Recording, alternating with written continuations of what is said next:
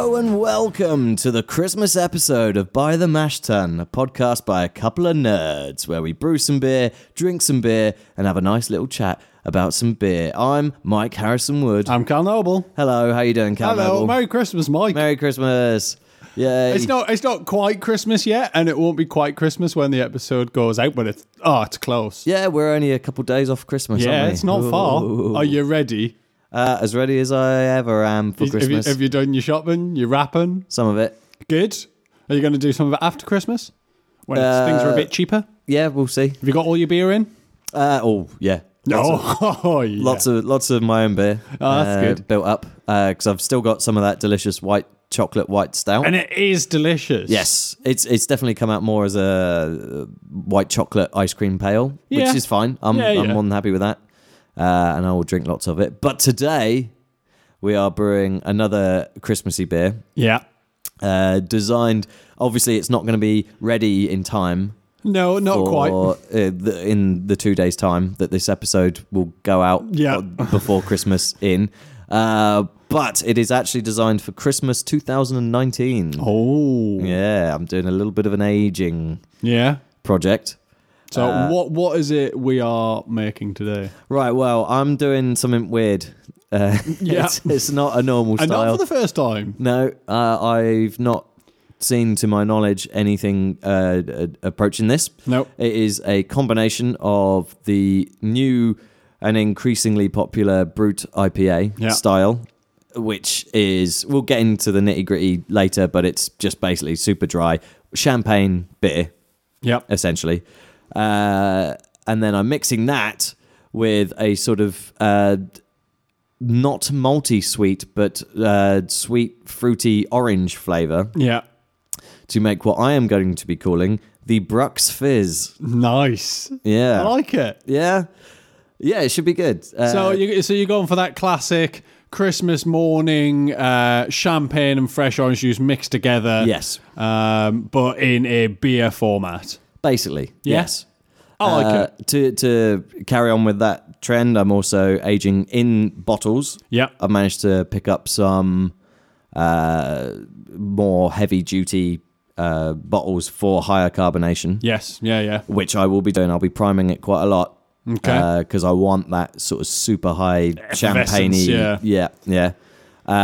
Obviously, you've got some issues with that. So I've got options of corking and caging. Yeah. Which is what you'll see in a lot of Belgian beers do, because they've got to contain all that pressure. And it also gives it that, I don't know, there's a moment of grandeur, where you, boop, especially if you get the right carbonation for it, because if you can, that cork can launch. It's going to fly. Yeah. Spill beer everywhere. It'd be amazing. And then the other option is just basically cap and wax. Oh, okay. Which you'll see in more of like a barley wine thing. Yeah. Where you'll cap it, yes, but then you'll make some sort of homemade wax and dip the lid in that, and then as it dries, it seals it. Yeah.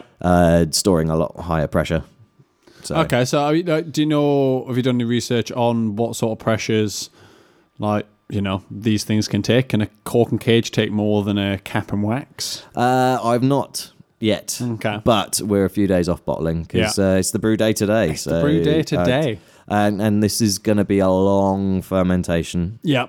But it'll be long and quick, I'd have thought. You're going to be doing it you're going to be fermenting in the bottles as well, so kind of your secondary fermentation for the carbonation, but you're doing that over a long period of time. But that's more for the flavouring, not for the carbonation level to get up there, because that carbonation level will get up within 2 weeks. Yeah, to its maximum. Yeah. So you'll know after 2 weeks whether or not you're going to get any bottle bombs. Yes, true. In 6 months' time, you shouldn't be getting any exploding bottles unless we get a really hot summer. No. And then you might. I mean, I am going to be somewhat sensible. I'm only going to go within a certain percentage extra of what I normally do. It's not like I'm just going to free pour and just hope for the best. Bag of sugar in a bottle and away you go. Yeah. So, I need to find a safe place to keep them so that if they do explode, then they're not going to hurt anything. Are you storing them? You're storing them cold? Are you putting them like in your fridge? Yeah, I'm gonna. It's an unseasonably warm winter at the moment. Oh, you say that? Yes. Has been unseasonably warm for about 4 years now. Yeah. Thanks. The global warming. Yeah, just that. But so I'm happy with keeping them in the garage for a few weeks. Yeah. If it does get below freezing, then I'll bring them indoors. Not necessarily because they're going to freeze, because they're going to have such high alcohol at that point. That's not going to happen. Yeah. But you do want the bottle conditioning to happen, and you want that sort of the aging process. You don't need it to go through a lagering process, essentially. No. Yeah. So I should get into the nitty gritty of the ingredients and processes. Not a bad idea. There's a lot of weird stuff going on with this brew, and lots of weird decisions made because of those weird ingredients. But I'll get into that. So first up, the malt we have in front of us is a Pilsner malt. Yep. That makes up a huge percentage of the malt base. I don't want this to be a malty beer with hints of orange. I want it to be as clean and crisp and as effervescent as possible with orange. That's really, I like Pilsner malt. Pilsner malt's lovely. It's clean. It's clean. Not super sweet. Nice and clean. It's no Marisotto, but, you know. No. All of that sweetness will disappear entirely. Because, before I go on, there is an extra ingredient. Oh, extra ingredient. Yeah. Right. Are you gonna say it? Yeah. Well, I'm gonna go into detail about Brut IPAs first. Go on then. Right. So, Brut IPAs, coming from the San Francisco region of the west coast of the US, formed as almost the antithesis to New England IPAs. Yeah. We mentioned them in multiple episodes past as sort of like, oh, there's this new style coming out. And it has seemed to have caught on. It's characteristically incredibly dry. Yeah. Incredibly hoppy, but not that juicy, sort of big, thick, luscious, sweet hop flavor that you see in the New England IPAs. They've gone right out the other end. It's all about that crisp, refreshing, champagne-y hoppiness. Yeah. Which, because of that intensity of hop, benefits from being drunk fresh. Yep. So, this being more like a Brut Pale rather than a Brut IPA, I'm not heavily hopping it. Yeah. So, therefore, you don't need to worry about drinking it immediately. I don't need to worry about it being fresh. Yeah. Because I'm using orange, that will dissipate less quickly than the hops. Yeah. I am still hopping. I'm hopping with a bit of Vic Secret. Okay. That sort of stone fruity edge to sort of complement. Early or late? Are you using that mainly for bittering or almost none at all? But like a touch on bittering and a touch for aroma. Yeah. Well, I am planning on cracking a couple of these sort of at the 6 month mark, maybe at the 3 month mark as well. I imagine we'll also try one about 2 weeks after you've bought one. Yeah, just to see how it's going. Because you will. Yeah. So yeah, that's the Brut Pale. But another part of the process is the addition of an extra special thing. How extra special is it? It's so special, I've had to practice pronouncing it. Whoa, that is special. Yeah. Go on then. It is amyloglucosidase. Can I say that a bit quicker? Amyloglucosidase. Yes, mate. Well done. It is an enzyme that takes longer chain unfermentable sugars and chops them up into little bits so that they then become fermentable. Okay, so that's going to increase, gravity. Yes, yeah. So it's going to make it stronger. It's going to massively lower the final gravity. Yes, yeah. So do you know kind of what you're expecting? Well, hopefully the OG on this one's going to be about the sort of 1070 mark. Right. Which would make, a reasonably strong beer. Yeah. Especially if it takes it down to like... I've seen people's... some people's Brut IPAs have gone down to as far as 1002. Right, okay. So not quite lambic beer levels, where you've got a whole culture of stuff that can munch on literally everything. Yeah, and take it down like 0.9. Yeah, the amyloglucosidase is very good at breaking down a lot of things. It doesn't do everything. So, super strong. It's going to be a lot stronger than the 10.7.0 yes. would suggest that it would be. Lovely. Which hopefully will also emphasize that more champagne-y. Well, I mean, it'll make it super dry. Yeah. Like, and if you go for a higher carbonation as well, the hop aroma will come through real nice, and also the orange aroma will come through real good. Just because as soon as you've got a high carbonation, it allows all of the aromas and all those little flavors just to pop a little bit better. Yeah, lovely. So what else is in the grain bill then? Oh, yes. We know we've got Pilsner. We've got Pilsner. We've got just a tiny little bit of malted wheat. Is this fella here? This is this fella here. And that is for head retention, or?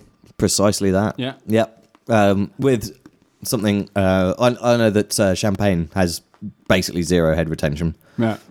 Like you do see those fizzly bubbles, but they're gone within 30 seconds.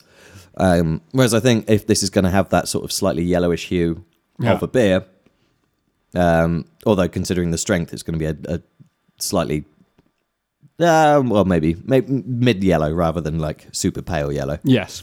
So why malted wheat instead of flaked wheat? Was there any reason, or was that just what you got? Just had some kicking around. Right, okay. Yeah. So it was still like, right, you're using some wheat, but you just happen to have malted wheat kicking about. Okay. Yeah, and doing the research for this, I've also noticed a bit of a trend for people using malted wheat rather than flaked wheat just for brut IPAs. Very little explanation as to why. Yeah, because you're definitely going to get more flavour from a malted wheat than you would from flaked. Yeah. I was tempted to put a little bit of Vienna in as well, just to sort of give it just a little bit, but which also would complement the orange a lot, but would bring it into the more beer territory. Yes, and you want to try and tread that fine line between champagne, Bucks Fizz, and a beer. So and then also to try and bring the pH down. Yeah, because I had trouble getting hold of some lactic acid. I've also gone for some acid malt. Okay. Which I've never used before. No, nor have I. This is it here, isn't it? Yes. Now, normally, I don't care too much about pH of the mash. I know it is very important on a sort of chemical level, what's going on. But my experiences have just been that you can pay attention to it, but if you don't, it's fine. Like you're making pretty much exactly the same beer that's just off by a little bit, and the yeast will tend it towards where it wants to be anyway, so it sort of doesn't really make a big difference. However, with the introduction of this amyloglucosidase, you did so well. Yeah, damn. With the addition of that does have slightly stricter pH bounds. Yeah. And the processes involved in that, I wanted to be a bit more precise. So I am lowering the incredibly hard Thames water down with this acid malt. Okay. Well, what do you think of the flavour? It's different. Yeah. I'll give it that. Like, I've never used it before, but it's definitely unique. I can see how that's... Yeah. What? How do you feel about it? Oh, wow. Yeah, there's that sourness there. That is really sour. Oh, my God. That tastes like the funkiest of funky sourdough bread. Yeah, that's pretty full on. Whew, that is sourdough bread that has been on the side for like 5 days. That is real sour. Yeah. It's interesting though, isn't it? Yeah. So I think acidulated malt is a malt that just is allowed to go off a little bit at a certain stage in the malting process. So it allows the lactobacillus to impart the malt itself with the lactic acid. Yeah. So it's not... And then they cook it. Yeah. So it's technically okay in the Reinheitsgebot, the German purity laws. Yeah, yeah. Yeah, weird. I like it. That's a weird experience. I know several people that would like to sit and munch that. Yeah, can you imagine making a bread out of that? Like turn that into flour and then make a bread out of it. It would hurt your face. Well, there is a fourth bowl. Yep. Sat on there. And it smells amazing. Oh, yes. Oh, yes. This is just tiny little chunks of sweet orange peel. This is...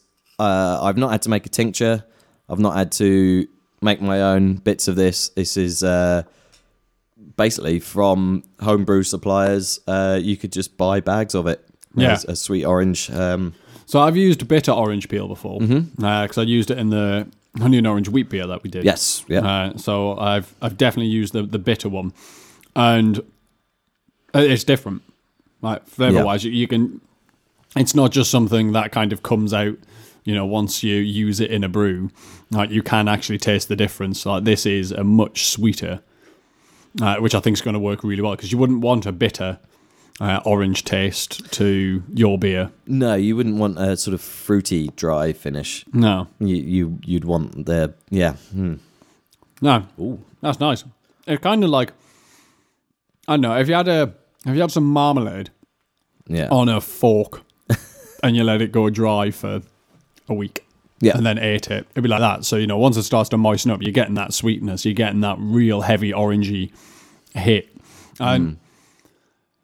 Having never used this before, how are you dealing with percentages when you're putting it in? Well, we luckily had a chat earlier today about that because you've got experience with the dry orange. Also, I'm not looking for that edge case or that sort of perfect line where it's nicely balanced and you can taste it. I'm looking for it's big. Yeah, you want orange. Yeah. Big it's orange. in your face. Yeah. And so I am being fairly free with the fairly amount loose I'm weave, using. is it? Yeah. I think, I've already chucked in 60 grams into the mash. Yeah. I don't know what that's going to do. Well, I mean... Not being very scientific about it, but... Yeah, I find if doing stuff like that in the mash is quite good, especially if you're working with oily substances. So with the coconut brown ale that we did last time, there was coconut into the mash there as well as the boil. I find that the oil from the coconut and from the orange will be soaked up in the mash into the grain, so you'll still get the flavour in the initial wort, but you'll lose a lot of that oil, which is quite good. Nice. So hopefully you'll get that. And, you'll have it mashing in there. Can you imagine steeping that in water for half an hour and seeing how it tasted? Well, I'm going to have some left, so I've just boiled the kettle. So we may as well we may as well make a cup of tea with that and just have orangey water. Yeah. With the acid malt. Oh God, no, maybe just the orangey water. But yeah, that flavour should really come through. And then I think you were in for 10 minutes on the boil. Yeah. So again, not destroying 100% of the flavour in the boil. Yeah. But I'll probably put some in at flame out just to be thorough. And then worst comes to worst, you can dry orange with it. Yeah. Yeah. Like if fermentation's complete, you taste it and you're like, nah, that's not orangey enough. You can always just bang some in. And I think this is going to be one that's going to be really curious to see how it develops from your sort of hoppier, orangey beer to super dry, almost no hop character. Yeah, that's big orange. I was wondering whether or not you were going to use kind of orangey hops. No, I've gone with Vic Secret. Yeah, for the stone fruit. Yeah, partly because I had some knocking around. Okay. And partly because it's a great hop. I enjoy it in most of the beers I try with it. It's a little unusual, but I still enjoy it, so it's going in. Why not? As for the yeast, yeah. So are you using the champagne yeast? I've had a bit of trouble getting hold of just isolated champagne. Did you contact strains. the Champagne region in France? Did you give me a ring and just say, look, I didn't. I need some for this show I'm doing. Can you send I don't know if you've heard of me. on Mike. I do by the mash tun. I'm a pretty big thing around the area. Kind of a big deal. Yeah, I'm a pretty big deal. I think you should send me some of this wonderful champagne yeast. Did you try that at all? No. Oh, okay. No, I just had a look online. Yep. You just went online, shouted at the computer screen. Because I've heard of other breweries finishing with champagne yeast as well. Right, okay. So rather than doing, the bulky fermentation with it, you're going to do basically just before bottling, really. Right, okay. Whack in the champagne yeast and some priming sugar. Right. And... again, Mike, that depends on what the gravity's got to. So if the gravity is at 1002, I'm going to feel a lot more comfortable than if it's on 1012. Are you not slightly concerned about yeast deposits in the bottle? It's going to be a pour carefully type thing. Yeah, just because I know, obviously, just through kind of main fermentation, if you put in a packet of yeast. Yeah. Because there's a lot of food there, obviously you get a lot of growth. But if you're putting in... Because normally what you would do is you would crash cool it, run it off the yeast cake, so the vast majority of the yeast is at the bottom, and you're just playing with what's left in suspension, which isn't really a lot. Oh, and that small amount with a small amount of priming sugar still creates a small amount of yeast at the bottom of your bottle. Yeah. Are you not concerned that with slightly more priming sugar... and essentially entirely fresh yeast and a lot of it, you're not concerned you're going to end up with a thick cause cake that. at the bottom of every bottle? Considering that, I might change what I'm doing. Okay. I don't know. This is all very far away and very... Yeah, see, I think what I would be tempted to do would be to do your kind of main fermentation, and then as it's starting to slow... whack in your champagne yeast. Yeah. Because you're still going to end up with champagne yeast in suspension when you bottle, as well as whatever other yeast you use. And then at least you're going with small quantities of a mixed yeast in the bottle with your priming sugar, rather than what could potentially end up being an entire packet split between 40 bottles. Yeah. Which could be a lot. I think you're right. It's a good point. So pay attention to that type of thing, everyone. But then there is also the advantage of these bottles being the high pressure ones, means that they've got a sort blooper. of a what? A blooper. A blooper at the bottom. Yeah, like if you get a red wine bottle, they've got that little blooper. Yeah, the little bit. It's a blooper, and that's really good for catching excessive amounts of stuff. So. I was prepared for there being quite a bit. It's only when you've said it now that I'm a bit more worried about how much there would have eventually been. Yeah. And it depends how much I pitch and well, that's it. I mean, I'm not expecting you'd get, if you did it that way, that you get half a bottle of yeast cake. Pour carefully, everyone. So I don't know. That's just something I think I would be cautious of. But it's largely because I haven't done it the other way around. So, it might actually be perfectly fine. There's probably somebody out there who's listening to this that has actually done that. And if you have, and you've got experience with it, send us a message, ideally within the next week and a half, so that Mike can look at it and go, oh, well, there's some good information. Yeah, we got Twitter, Instagram, Facebook. Yeah, exactly. Get in touch. Drop us a line and let us know. Yeah. Because it'll all help. Yeah.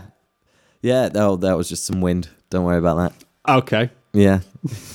Outside wind, not tummy wind. Right. It sounded like the wind's trying to kick your door in, mate. Yeah. Where were we? Yes. So bottling that should be fine. Yep. Leaving it should be fine. Yep. Hooray. Okay. Hopefully a delicious beer. I'm sure it will be. Yeah. I mean, we should probably start drinking some delicious beer, but I think we might have a bit of news. Yes, beer ye. It's time for the beer news. It's not really Christmas related. Have you got us some beer news? Yeah, it's just a little bit of beer news. Is it that you saw Santa? No. Because that's not beer news. No. That's just, world-breaking news. He was drinking a beer. Was he? What was Santa drinking? And was it actual Santa, or was it like shopping Santa? He was drinking PBR. Shopping Santa. Yeah. No, the actual beer news, the real beer news, it came out before the last episode, but we forgot to. Well, we had the other beer news that we talked about instead. This one is the fact that Buxton, the brewery of high renown, have been sent a cease and desist order for their Yellow Belly beer. That is a collaboration with Omnipollo. Right. Okay. So this is the Imperial Stout that has very iconic branding, essentially. Oh, yes. Like the bottle is wrapped in white paper that has 2 little eye holes, and it just says Yellow Belly on it. Yes. And it's there. Well, I think one of the main messages on the side of the bottle is about kind of, what a yellow belly means to them. So, this is kind of like an anti-racism beer, and, you know, kind of just trying to harp on about that, which is, really good. I've got a few bottles of it in the house. It's lovely. I should have brought one along, actually. I didn't realise we were doing this as the beer news. I could have brought one. But yeah, it's been around since 2014, I think. It was originally done as one of the Rainbow projects organised by Sirencraft.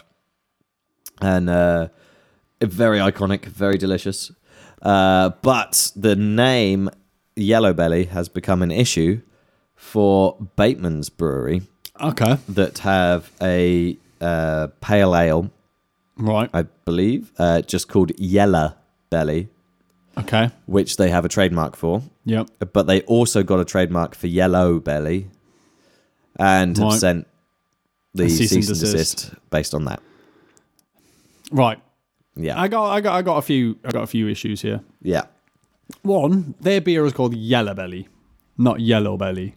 Yeah. So, I mean, you can get those confused, but as soon as you see them, obviously you're not going to get them confused. As soon as you try them, you're never going to get them confused. But how on earth you can get a trademark for something you're not even using? Like, just so you can stop somebody else from getting something which might have closely the same name? Because have they then taken every spelling of yellow? It doesn't really go into the specifics on these. And look at the branding. The branding is so different. You've got very iconic, just white with 2 eye holes. Yeah. Bottle. I don't think they do it on keg at all. Definitely not on cask.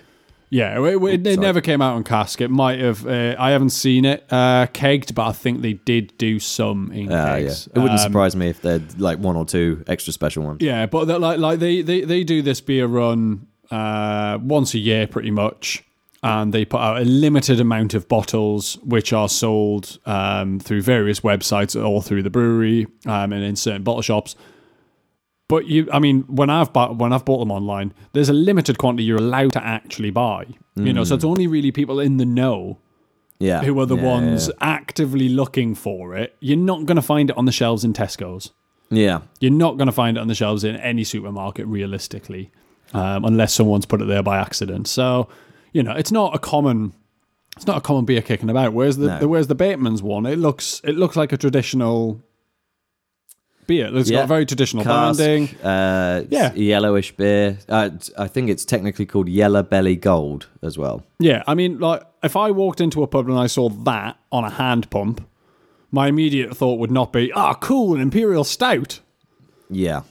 It would be, let's give this a try. It actually, I wonder if it's a nice beer, because I've never had it before. No.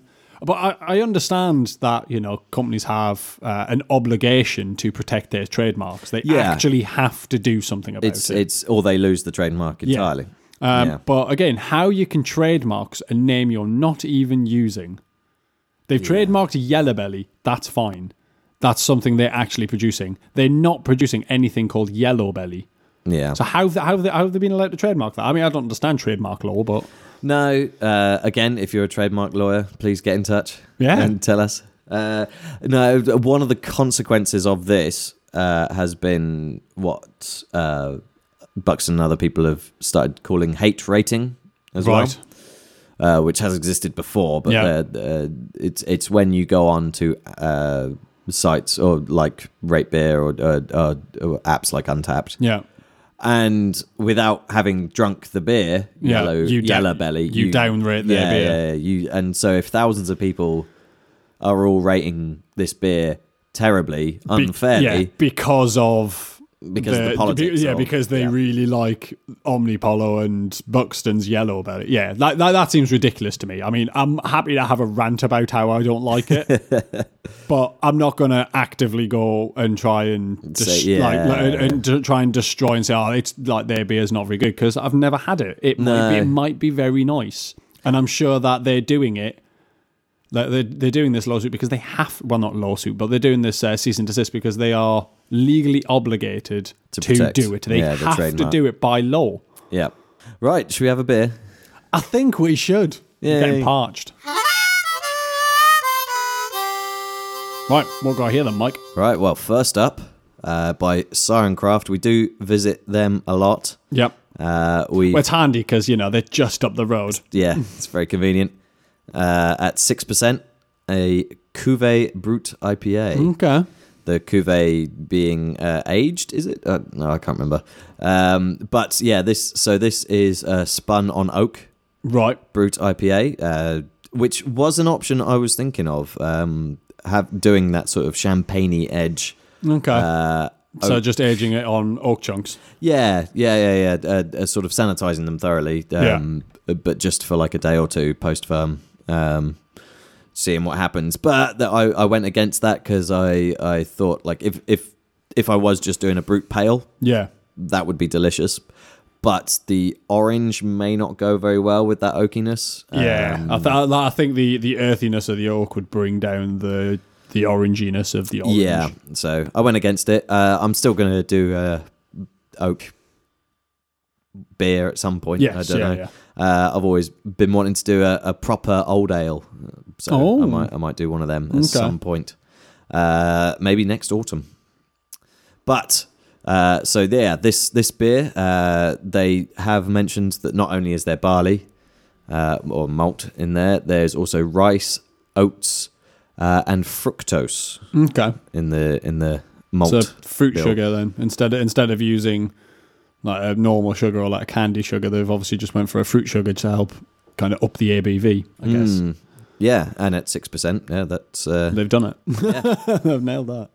Yeah, hops, oak, and yeast. It smells real nice. Yeah. So we've had this on keg in the pub, haven't we? Yes, we have, yes. I didn't partake in very much, only had a wee sip. It came on quite soon after another beer of theirs called Hop Fizz, which was just a sort of straightforward brute IPA without the oak age. I've went in for a sip. Yeah, what do you think? So good. It's so clean, so nice. Yeah, that does disappear. Yeah. But it doesn't. Yeah, like it's got a lingering taste, but it's not really full on. No, a little bit orangey actually as well. I don't know if that's just because we've chewed on some dried orange peel. Yeah, there's still some orange in my mouth. Yeah, possibly just hanging around in between your teeth somewhere. But no, it's real nice. Like, it's hazy. It's got reasonable head retention, but just round the edges, like it's not. It's definitely holding it, and not super high carbonation though. No, well, they're just standard bottles with standard caps, so I can understand only wanting to carbonate to a standard degree. But yeah, that earthiness is there. And it's not heavy. It's not sort of big and sweet. No, it is a very subtle oakiness to it. It's not overpowering, but I don't think you would want overpowering in a pale beer. No, probably not. I personally wouldn't. If I was drinking an oak beer, then I wouldn't be going. Yeah, I'm gonna be wanting that to be pale. I'd kind of expect it more to be a darker. Well, maybe there's an experiment in the future. I mean, just go full on oak at some point. Yeah, just get ourselves an oak barrel and age a pale ale in it. Yeah, lager. Oh, oak-aged lager. See, now that I actually can go, that might work. All right. Okay. But now I'm wishing I did that. Oh, well. Maybe I'll have to give it a try. Yeah. We need somewhere there. Can we put an oak barrel in your back garden? You've got that spider house at the back of your garden, haven't you? Yes, yeah, full of spiders. Full of spiders. And no oak barrels yet. Not yet. All right, got a plan then. One day. Oak barrels. Oak barrels. Right, I mean, that was really nice, but it has given me a taste for another one. Oh, let's do it. Should we do that? Let's do it. So what do we have now? Well, we've got a beer called Splash It All Over Brut IPA, and it's from Abbeydale Brewery, and they've collabed with Hand Braguet. I hope I pronounced that correctly. So Abbeydale are a Sheffield brewery, and Hand are a brewery from Norway. So the back of the old tin here, brewed in collaboration with Hand from Norway, who joined us to rustle up an aromatic, bone-dry interpretation of a classic IPA. This beer had a long, slow mash stand with additional enzymes in keeping with the Brut style. We added rice to the grist to keep the beer light and crisp, and fermented with Saccharomyces bruxatois, which allows for a low final gravity, brewed and copiously dry hopped with Equinaut, Enigma, and Eureka for a delicate bittering level, a resinous character, and a smooth mouthfeel. And it is 6.5%. So creeping up. Yeah, it's getting up there a little bit. Yeah. Well, it looks nice and pale. Yeah. Very similar to the Cuvée. Slightly more head on the top there. Yeah, well, it's come from a 500ml can. Yeah. So it's a bit easier to creep the pressure up, I think. What a smell. Yeah. Yeah, a lot more of that sort of hop dominance there. Yeah. Real deep, sort of like fruit, real stone fruit smell. Real good. All right, I'm going in. Go on then. Have a go. How's that? Ooh. Different? Different. Okay. It's not as instantly dry as the Cuvée. Like the Cuvée disappeared in a split second. Well, not there were lingering flavors, but the body disappeared in a split second. This one takes a couple seconds. Yeah, no, I can see that. It's much more forceful at the start, isn't it? You're left with a sort of spicy, yeasty herbalness that sort of lingers on. I'm not finding the aftertaste as pleasant as the Cuvée, unfortunately. To my palate, anyway. It's definitely a lot more bitter. Yeah. And that bitterness lingers at the back of the mouth, I find. Yeah. I like it. It's refreshing. It is definitely refreshing. But no, like I can see what you mean about the aftertaste. I think the thing is the bitterness lingers a bit too long. Yeah. If that lasted, I don't know, a minute less than it currently is, then you'd probably be more inclined to go in for another. Yeah. But I think at that sort of percentage, it does also discourage you from just guzzling it down, because the Sirencraft Cuvée Brut like that could be gone. I could have just smashed that down so quick. But I didn't. In fact, I've gone in for another sip. Yeah. I like it. It's got a big mouthfeel. Yeah. Like that to me is big and juicy. And I think it actually sits, I don't know, a bit closer to a bitter New England pale. Yeah. Yeah. Like because of that big mouthfeel. If it had the sweetness there to back it up, I would say, yeah, classic New England. Yeah. But it is dry. Yeah. But full, which is quite. I don't know. I think maybe that's a contradiction in terms, but I'm liking it more as I go on. I think just as an initial contrast to the Cuvée Brew, it is very different. Yeah. But now you've set in my mind that it may not be like traditional Brut IPA, and it's just a nice beer. It is like they do say that it has a resinous character, and that is, I think that's very evident in the aftertaste. That sort of hop resin, sort of taste, where it's got that real harsh bitterness. Yeah. Obviously, it's not a harsh bitterness, but it's just there, and it sticks around. Just a bit more intense, presumably because so many of the sugars have been eaten away by the yeast. I think that like there's some people that would be right up their street. Yeah, like they would prefer that any day over the Siren Craft one. Yeah, your big hop heads and stuff. They're going to love that. Yeah, like that is real full on hoppy. Like I think they've churned out a very nice beer.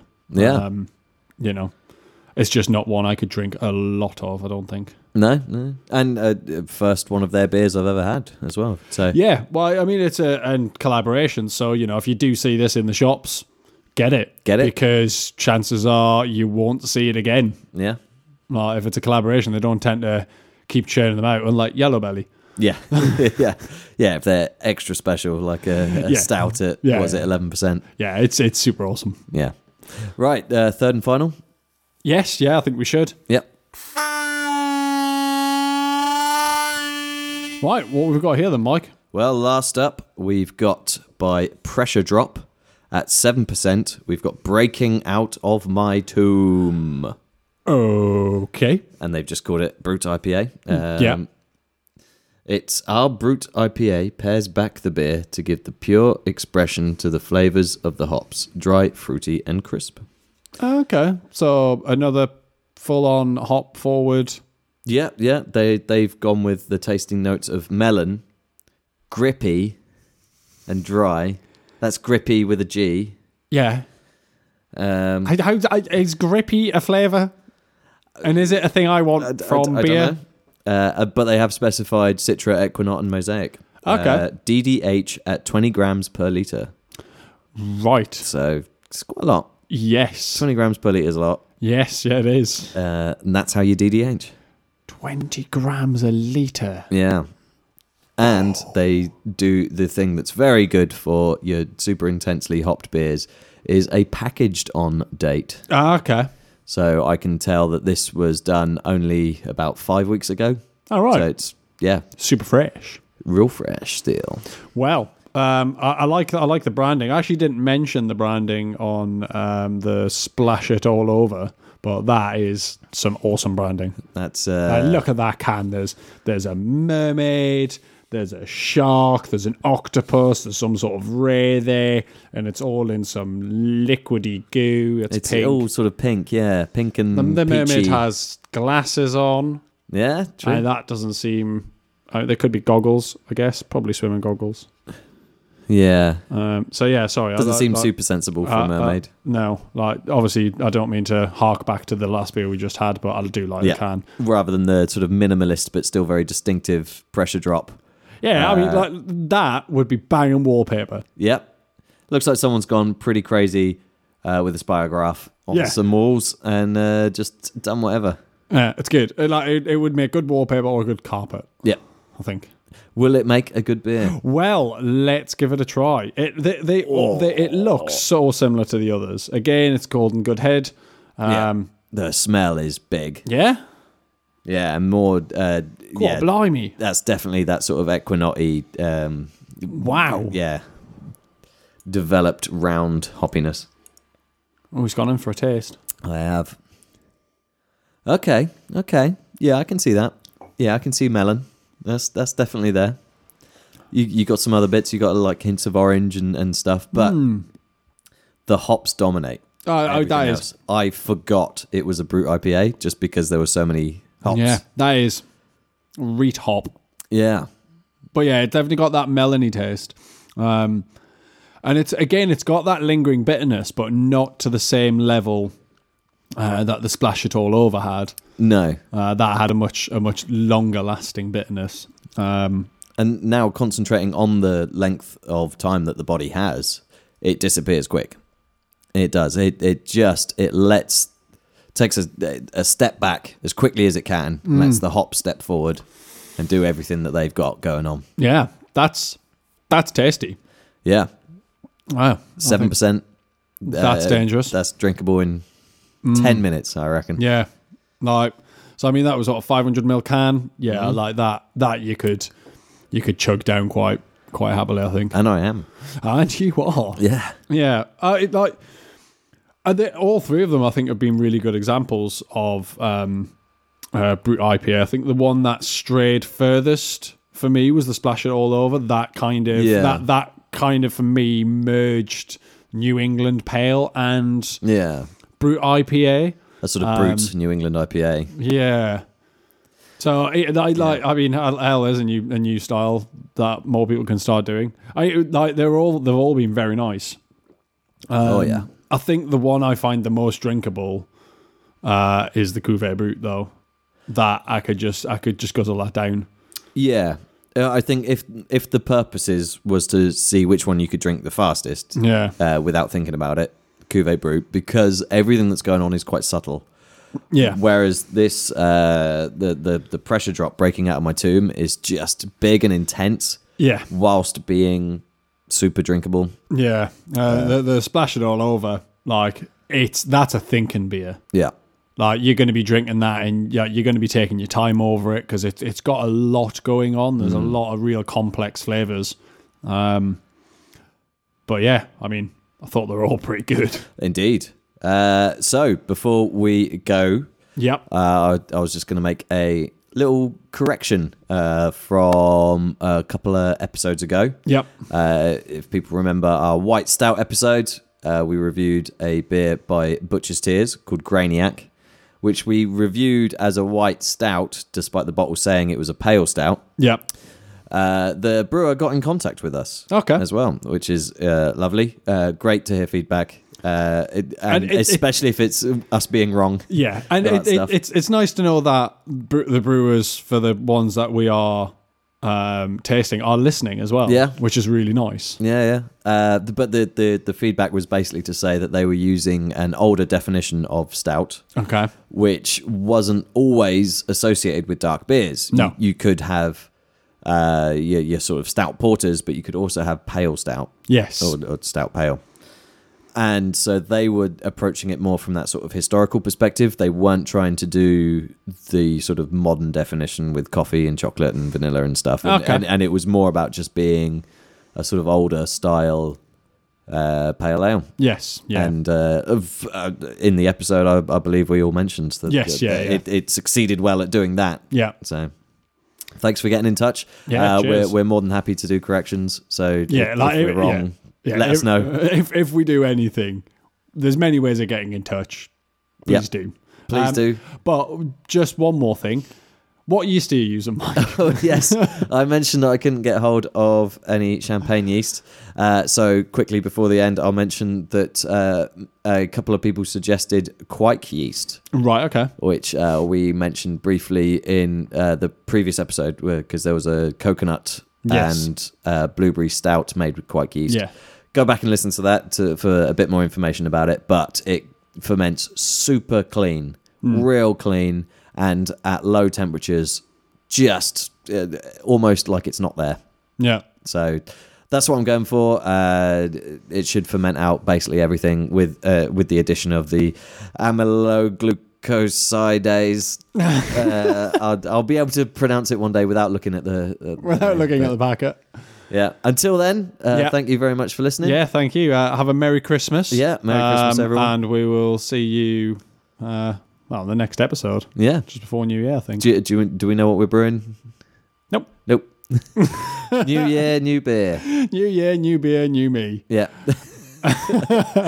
All right. See you then. See you then. Bye.